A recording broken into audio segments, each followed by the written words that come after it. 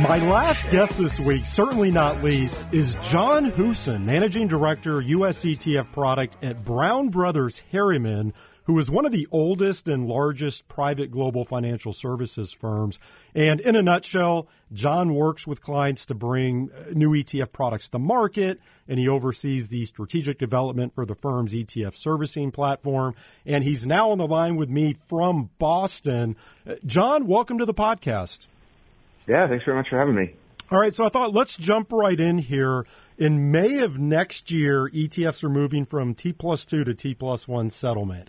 And best I can tell, I'm still digging into all of this, but best I can tell, the biggest concerns seem to be around U.S.-listed ETFs holding international securities. And we're certainly going to get into that. But I thought first, let's just start with some quick background for listeners. So do you want to explain what T+1 or T+2 settlement is to begin with for investors unfamiliar with that? And then I'm just curious, was there any particular catalyst as to why this change is being made, or is this just sort of the natural progression of things? Yeah, so I mean, I guess, very simply, right, if you sort of think about, T+1 or T+2 settlement is, T is trade date, and, the +1 or the +2 is the day when, cash and securities actually trade hands, right? So after you go make a trade with your broker, there's operational functions that sort of happen behind the scenes. Things get matched up, and then they actually settle, on that next day or 2 days out. So current standard right now in the U.S. is a T+2 settlement. So that's been in place since around 2017, which is when the market shifted from a T+3 sort of convention to a T+2 convention. And then, like you said, in May of next year, so specifically the Tuesday after Memorial Day, which is the 28th, the U.S. market's going to shift from a T+2 to a T+1 convention. And really ETFs are, sort of one asset class that's impacted there. Will impact sort of U.S. equities more broadly, corporate bonds and all that sort of stemming from SEC rule amendments that have come out as of late. Yeah, and again, was there something in particular that drove this change? Like I know going back to the whole meme stock phenomenon a couple of years ago and Robinhood, I don't know if that was a driver, or again, was this just sort of a natural progression that moving from T+2 to T+1 is a good thing ultimately? Yeah, no, I think it definitely is a good thing, right? I mean, you sort of see, like I said, mentioned not that long ago, went from T3 to T2. Now we're going to T2 to T1, so sort of continuing onwards towards that goal of getting closer to, a real-time or at least a near real-time type environment. I mean, I think, sort of the catalyst, if you look at some of the benefits, right? So things like reducing counterparty risk, right? You're shaving an extra day off that settlement that you're exposed to your counterparty.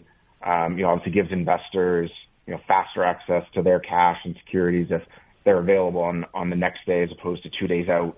And I think the expectation is that, because of this change, you're hopefully going to see sort of enhanced liquidity across the market overall, and really sort of a more efficient deployment of capital. And we do see T1 today in today's ETF world. Often it relates to, option strategies, potentially treasury ETFs where the underlying basket is already settling T+1. And this change is really just going to expand that universe to include, all U.S. ETFs. I mentioned obviously the, broader change across the market, equities and corporates as well. But definitely a positive step, in building on, that 2017 change. As I mentioned, the best I can tell, the biggest concerns at this point seem to be with ETFs holding international securities due to the different settlement times in other countries. I'd love to have you just explain very high level what these potential issues are. And I know this can get pretty wonky when we start talking about authorized participants and those sorts of things, but I'll let you do the heavy lifting here. What are some of the potential issues? Yeah, no, I'll try to keep it high level, but maybe just sort of a quick background, a quick primer, and some may sort of know this already, but in the primary market, right, which is where authorized participants trade directly with the exchange traded funds. When that trading is occurring, the AP, the authorized participant, is exchanging a basket of securities and generally cash for ETF shares, right? So it's a balanced value transactions. The the sum of the basket components plus that cash plug is going to equate to the value of the ETF shares, which are issued in standard sizes that we call creation units. So when the basket and the ETF shares trade in the same market, so, for example, a U.S. large cap ETF with a U.S. ETF, all that settlement occurs on the same day. Today's world, like we said, T2. Next year, T1. Happens. It's nice and neat. But we see this today, and we'll get into sort of what we think the impact's going to be as of May of next year. But for ETFs with global baskets, right, that's not always the case. So we do see mismatches today where U.S. securities are exchanging hands on T+2, and potentially there's alternate settlement cycles in other markets. Okay, so what? Yeah, go ahead. Yeah, so I was going to say, so sort of break it down, right? And there's a creation process, right? So creating more ETF shares, and there's obviously also a redemption process, to destroy shares, take them out of circulation. So, generally what we're expecting or what we think we're going to see when there are redemptions is that we're going to see a greater need for collateral.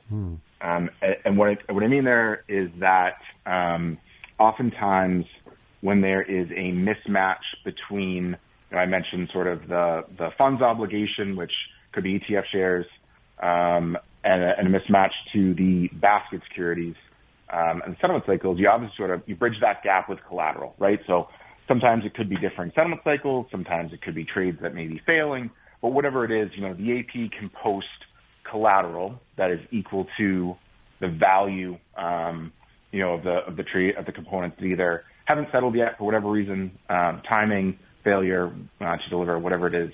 They can post the collateral value of that trade or those trades, and that allows the fund to release the ETF shares, get them out in the market trading, and then the collateral is held until sort of performance on whatever that obligation is, right? So it could be a trade settling the next day, a failure to deliver is cured, whatever it is. So it's something we see today, and what we're sort of expecting is with the U.S. moving to T1 and many global markets remaining on a T+2 convention, you're just going to see more of that, right? So you're going to have U.S. ETFs that are settling on T+1. You're going to have global constituents that are settling the next day. The way you sort of bridge that gap from a settlement perspective is you post collateral, and that sort of secures the fund, allows them to release shares. Collateral gets returned once the obligation's been met. Okay, so what is the end result of all that? Is it potentially wider bid-ask spreads for U.S.-listed international ETFs? I mean, it certainly could be, right? I mean, I sort of mentioned earlier, hopefully the expectation is with T1 is you're going to see, reduced counterparty risk, greater liquidity, more efficient deployment of capital. So you sort of have that on the one hand as, the benefits and hopefully, you'll see those come through.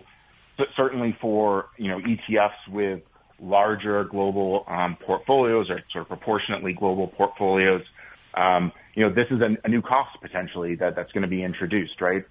Interest rates being where they are today, for orders at size, even sort of 1 day, of posting collateral on some of those orders could be significant.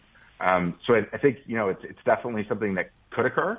What sort of remains to be seen if it will occur, and how those sort of, new costs that are being introduced here sort of make their way through the system. Do you think at some point, maybe even sooner rather than later, we'll see international markets move to that T+1 to match U.S. settlement times? It's a really good question. I mean, you start to hear more about it, right? So certainly earlier in the year, when the SEC was sort of finalizing the effective date, I think you heard more there from international markets. It's sort of an increased topic of conversation. Are they going to make a similar move? Canada is actually going to be moving to T+1, and roughly the same day as the U.S. Actually doing it the day before. They don't have the holiday, the Memorial Day holiday, as we do. So certainly you are seeing move in that direction. I think it could be something where you see that talk or those plans potentially pick up if some of those benefits that I sort of outlined earlier, those start to become realized in the U.S. market, and are able to sort of point to that as evidence of why this is working and why it makes sense for other markets to make that change as well. Any other concerns at all with ETFs moving to T+1 settlement? Again, we obviously hit on the U.S. listed international ETFs. Anything else that might impact end investors in a negative way? I think one thing, we're obviously out there. We're talking to our clients and other market participants, right? So just communication. I think at this point the word is out there. Folks know that this is coming. But certainly, making sure, from an industry perspective and me sort of speaking maybe, from the custodian or the ETF servicer, right, where we're doing a lot of that sort of plumbing in the background, right, is making sure that, systems are ready, workflows have been reviewed, all those things, if there needs to be investments in technology. As I mentioned, it's broader than ETF. It's really the U.S. market as a whole, right? At least the equity market and the corporate bond market.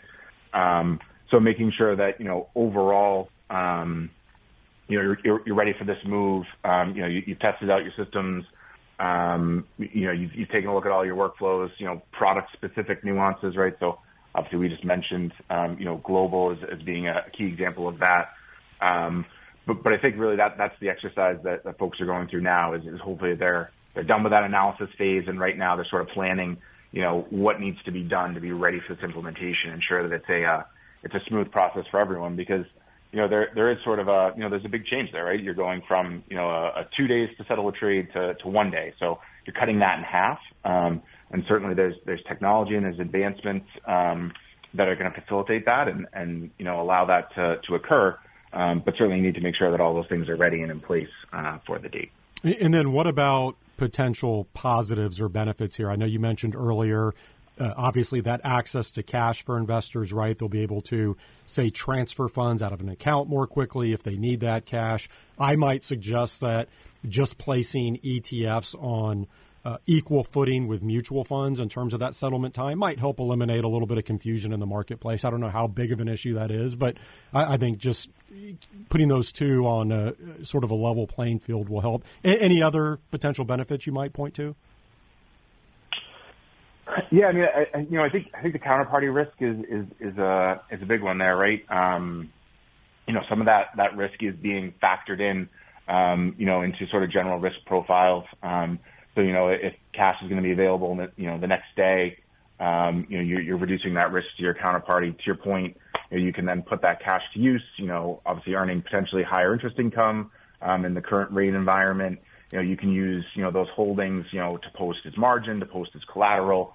So hopefully, seeing some efficiencies there, and sort of easier ability to redeploy, collateral. So I think those are really the big ones that we see.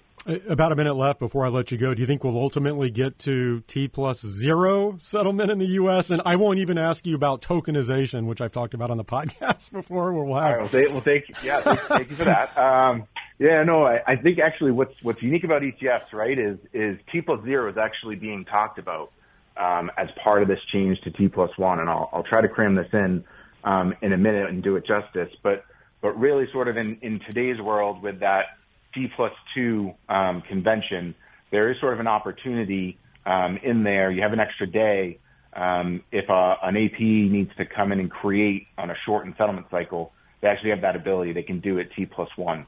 Right, and that can help them facilitate some of that secondary market trading, right? So if they have obligations in the secondary market, they need to create shares in order to meet them. They have that extra day, that extra window. And really in the future, sort of post-May, they're going to need the ability to do that on a T0 basis to achieve that sort of similar result, right? So to avoid fails in the secondary market, there's lots of conversation in the industry, amongst clearinghouse, ETF servicing agents, issuers, APs, really talking about how can we make that happen. So I think that's a unique aspect of this change that applies to ETFs is really, we're almost taking that next step to get even closer and near real time. Again, sort of some of that unique features of ETFs with the primary market activity versus the secondary market, and needing the ability to sort of access the primary market in order to maintain that orderly trading. Tracking tightly to NAVs in the secondary market. So definitely a unique and interesting aspect there that applies to ETFs. Well, John, I really appreciate the insight this week. I am 100% sure I'm going to be covering this much more as we get closer to the date. But excellent insight, and thank you for joining me. Yeah, happy to be here. Thanks very much. That was John Hooson, Managing Director, U.S. ETF Product at Brown Brothers Harriman.